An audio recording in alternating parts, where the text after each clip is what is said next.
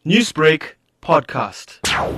One of the main problems for the pollution at present is the load shedding, because with the national grid being on load shedding all the time, some of the pump stations are down, not able to pump the sewage. Whenever there's load shedding, then we have sewage running into the really stressed system with the aging infrastructure and the increased pressure on the sewage reticulation, housing development and growth in numbers of industry and everybody going onto the network. The biggest problem at the moment is that we have these 2-hour blocks of load shedding. There's always a pump station somewhere that is standing, and there's no way that the municipality can put a generator on every single pump station in eThekwini. What sort of an impact is this having on marine life there in that river system? You get a buildup of sewage in the river system, and with the increased nitrates in the water, it uses oxygen to break that down, and then you get oxygen depletion in the water, which causes the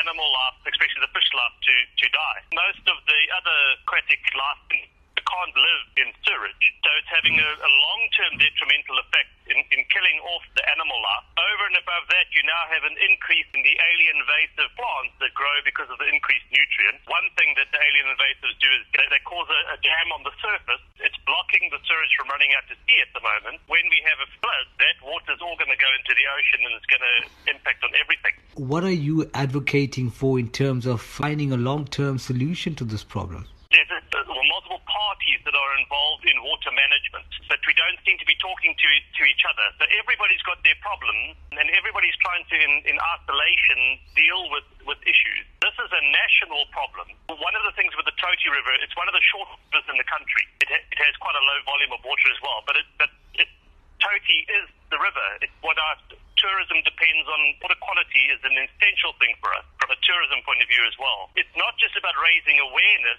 but looking at how we can get the different people that are supposed to be talking to each other to talk to each other.